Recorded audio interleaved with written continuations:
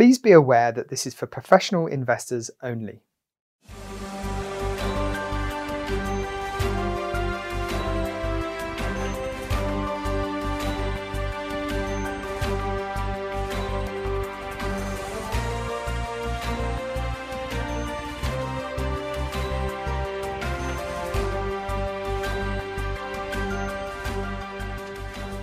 Hello, good morning. It's the 29th of July, 2020. We're ready to go. Again, as per usual, a few housekeeping points before we start. First of all, quick reminder, we have simultaneous translations. All you need to do is click on the button below and you'll see the various options there. If you would rather listen to English, then stick with us on this channel. Also, feel free to send us any questions that you might have via also the button below. Or of course, you can always send questions to Nordea Funds at nordea.com. So today's topic is about EU ESG regulation and how that will affect our industry and how it will affect you as a distributor or an advisor.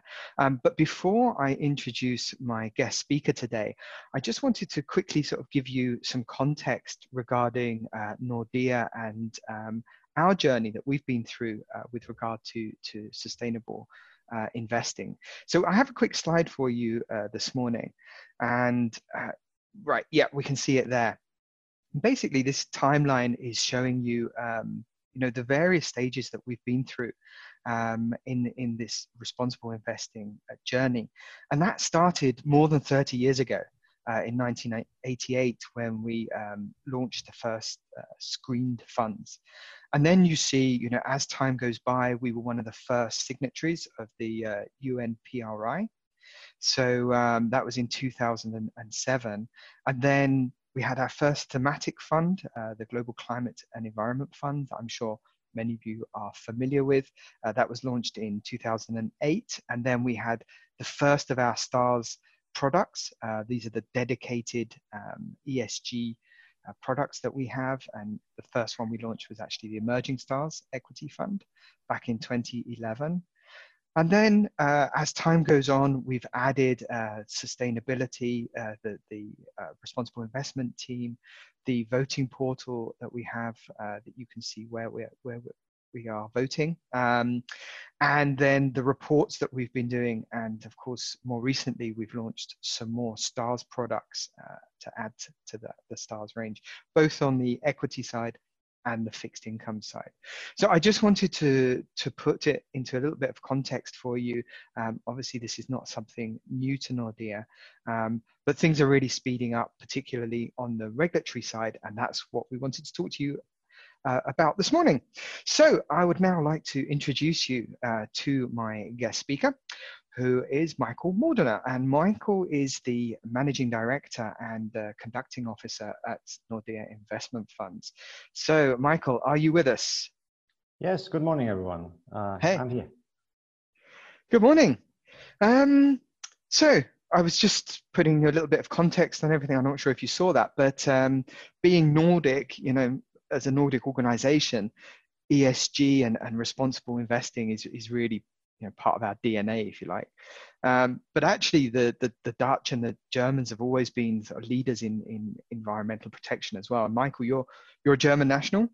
You studied in Germany, and I understand that when you were studying, you actually did a bit of academic research around ESG and responsible investing during your time studying.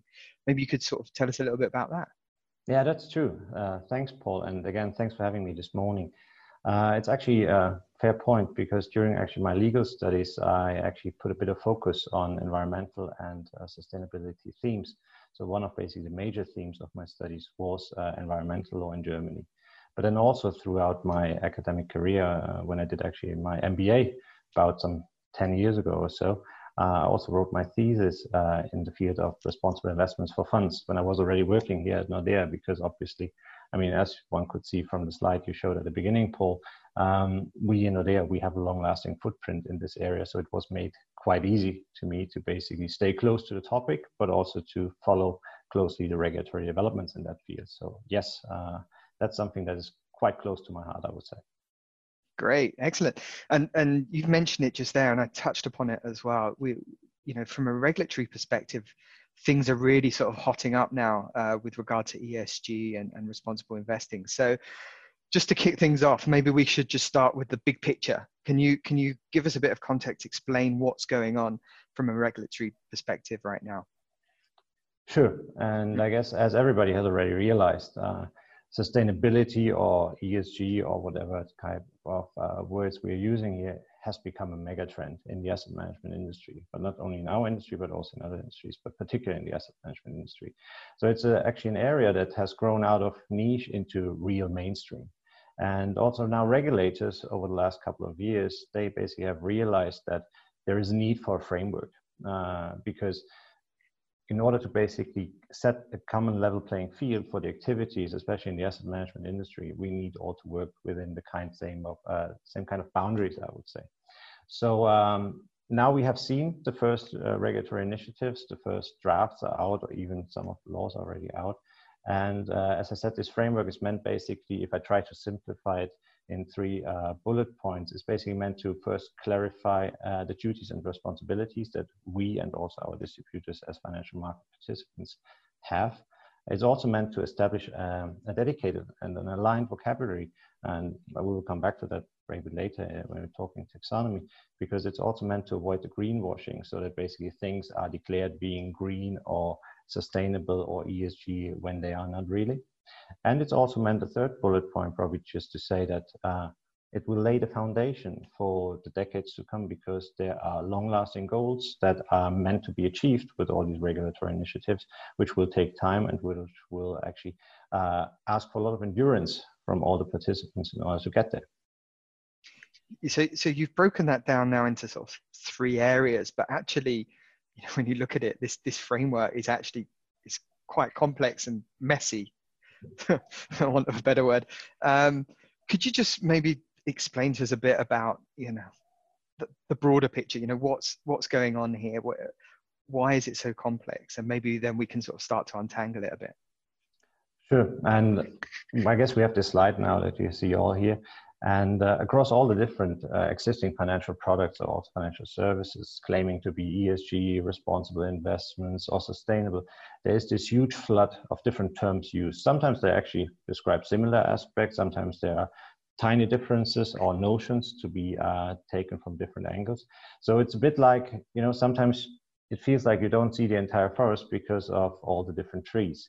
So what is now meant with the different regulatory initiatives is to bring some structure to it. And it's an attempt that has now just started with the first steps towards this kind of regulatory framework, which, coming back basically to where it all comes from, to reach the overarching goals in order to get basically sustainability at the core or at the heart also of the financial industry, in order to support the demand of financial sponsorship in order to foster the sustainability thinking.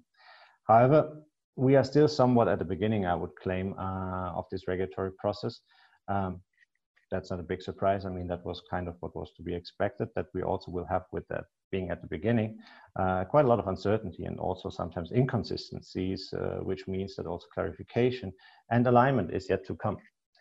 But if I could basically for a second go back to the goals of the regulatory framework maybe, and I will promised not go into all the legal details. I guess that would be the purpose of today's call. But the main starting point, I guess, for the asset management industry when it comes to sustainability is the EC's, or European Commission's, Action Plan on Sustainable Finance, which was basically dating back to March 2018. And it is kind of setting the tone for our industry with three main objectives. And these three main objectives are, first and foremost, to reorient the capital flows towards sustainable investments, very important.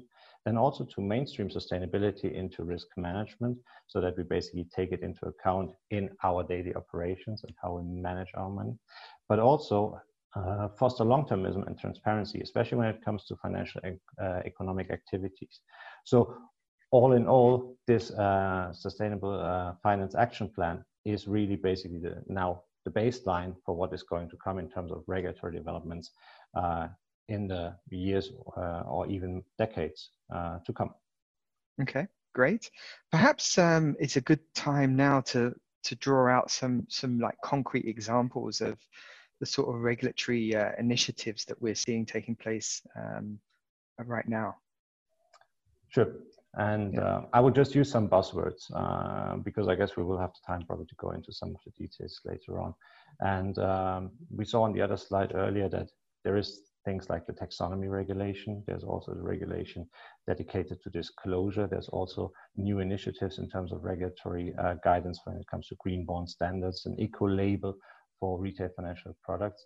But it's also important to remember that it's not only new regulations that are put forward now as part of the Sustainable Finance Action Plan. There's also a set of existing regulations being amended to integrate sustainability matters. And especially those existing regulations, they are quite essential to understand also the impact on distribution. So just to name a few, we have here the impact of MiFID.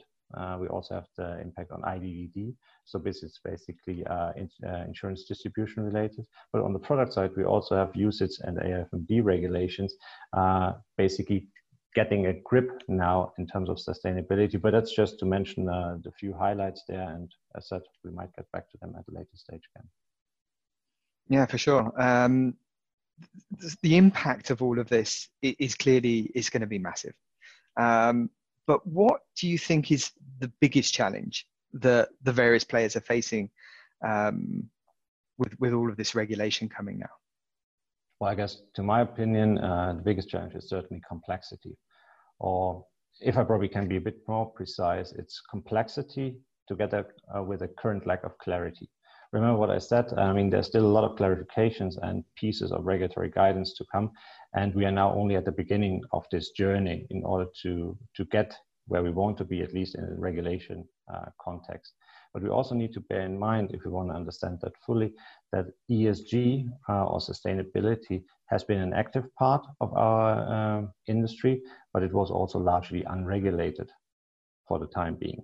So hence there are certainly major challenges and also headwind from the industry participants to put all this activity into a framework that at the end reaches the overall targets in the wider ESG context, obviously.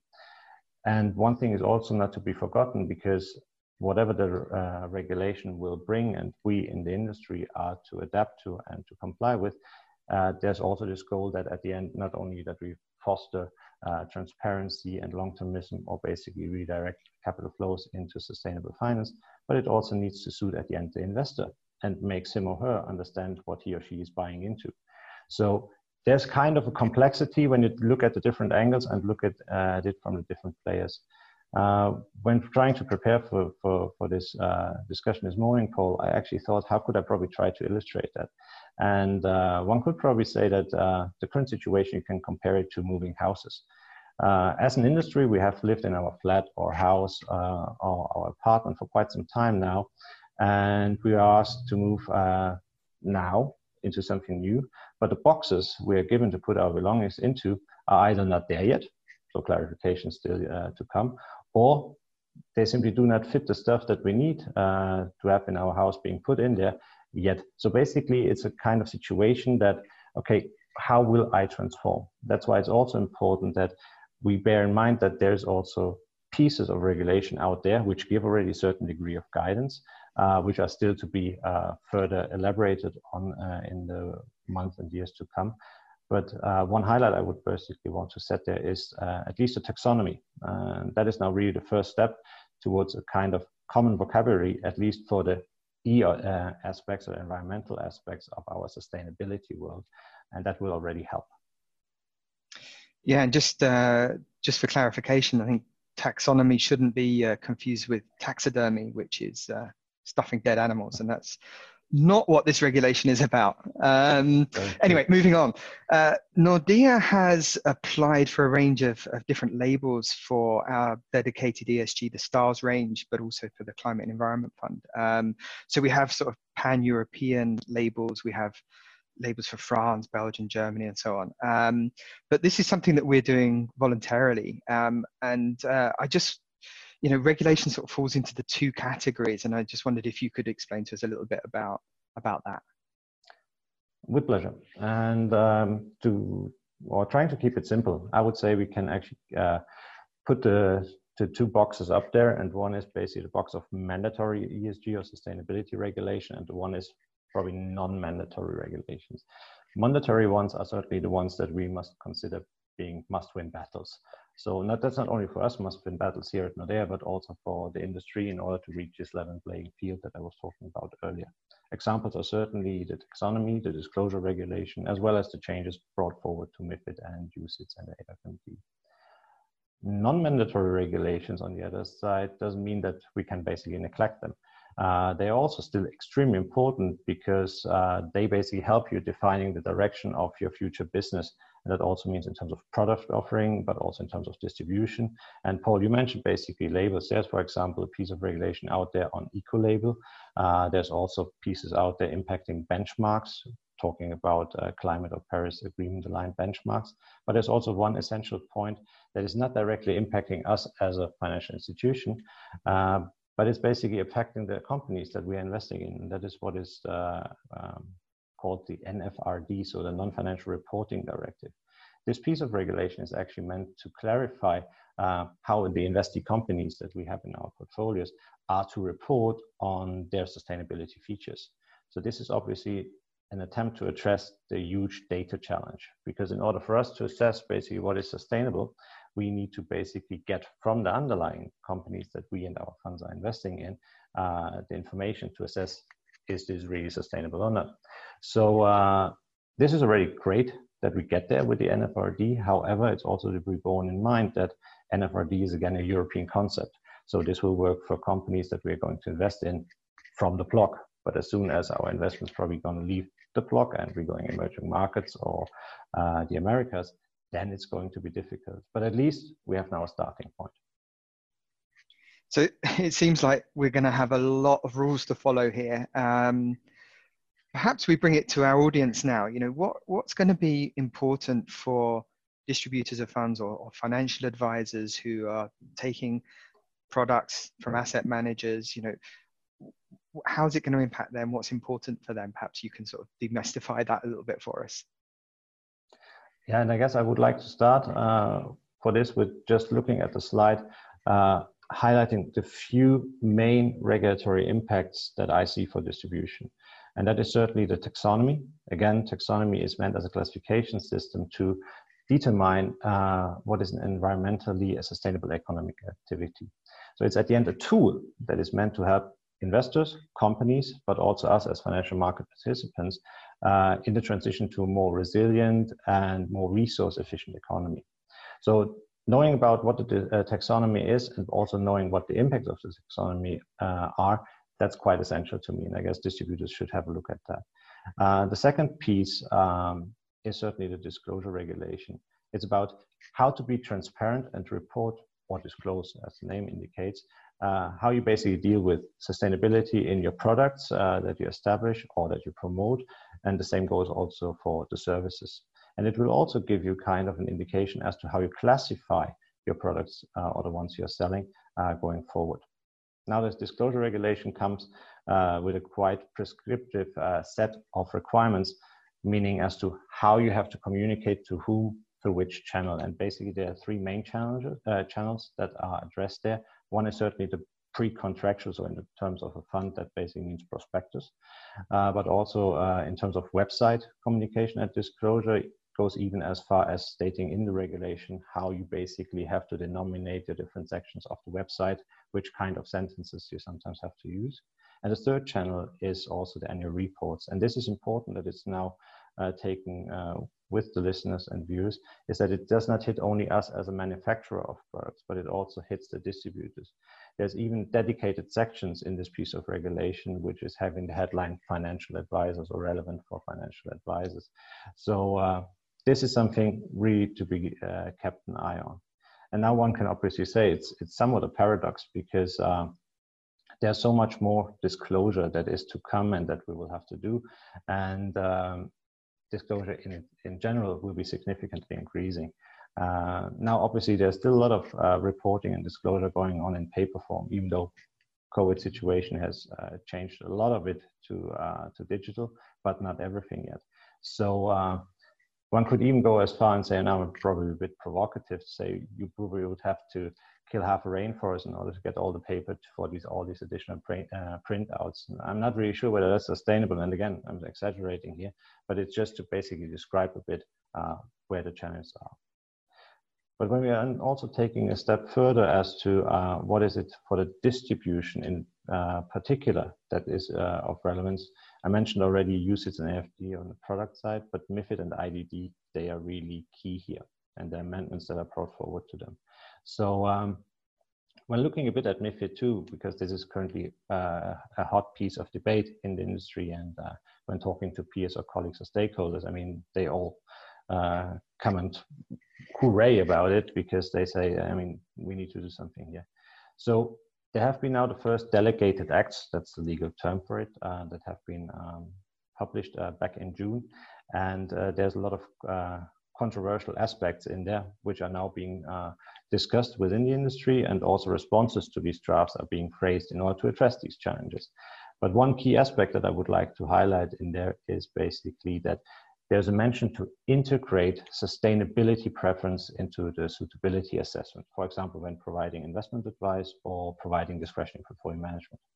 As we know, just maybe a quick step back to suitability, there are three things that we need to look at when providing these services. One being, does the client have the relevant knowledge and experience? Is he or she able to bear financial losses? Or and not or, is it basically so that what I'm proposing, suggesting to the client, is it meeting actually the client's investment objective? Now what comes with the change to MiFID II is basically this integration of, as part of the investment objective check, that you also need to ask the clients about what is your sustainability preference. So basically, what do you want to achieve? Is it only that you have financial targets, or basically do you also have sustainability targets? So do you want to contribute to this sustainability journey? And there's right now, between the different regulatory sets and drafts that we see, there's quite a big gap, I would say.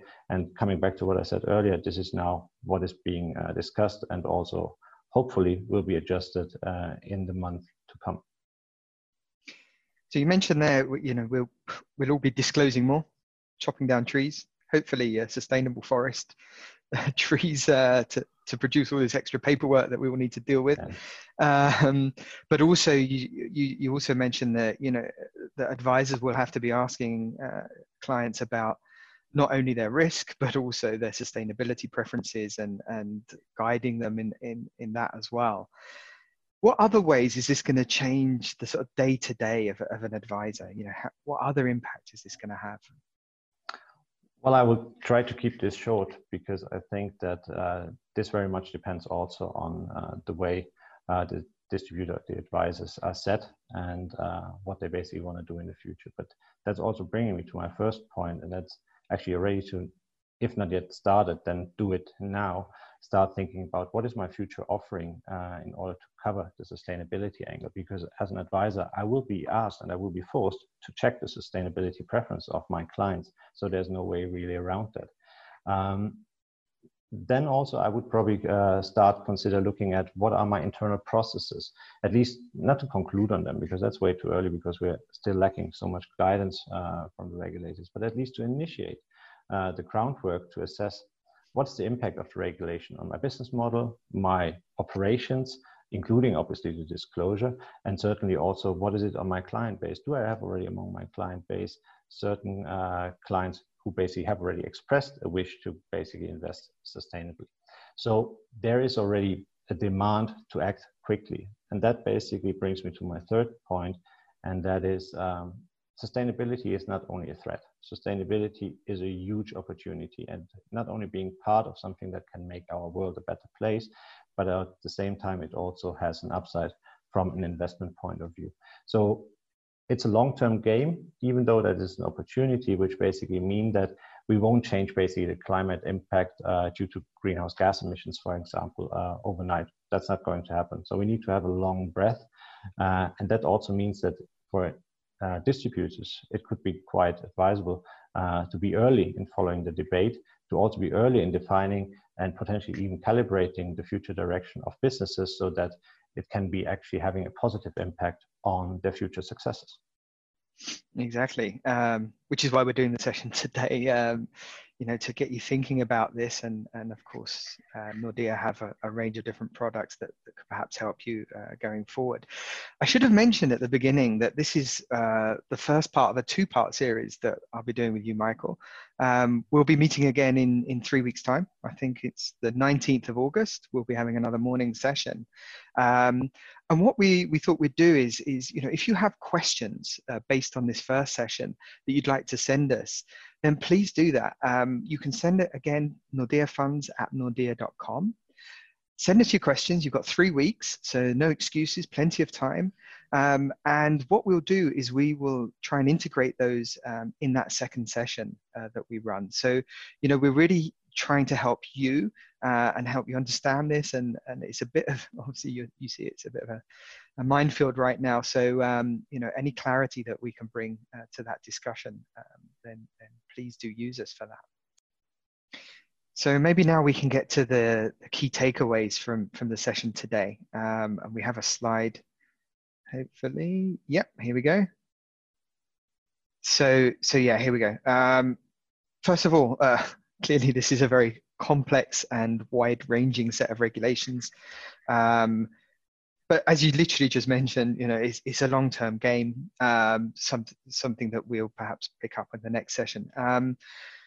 ESG offering will be an absolute must in our opinion, and disclosure will only increase, but also, all participants really need to start to position themselves right now.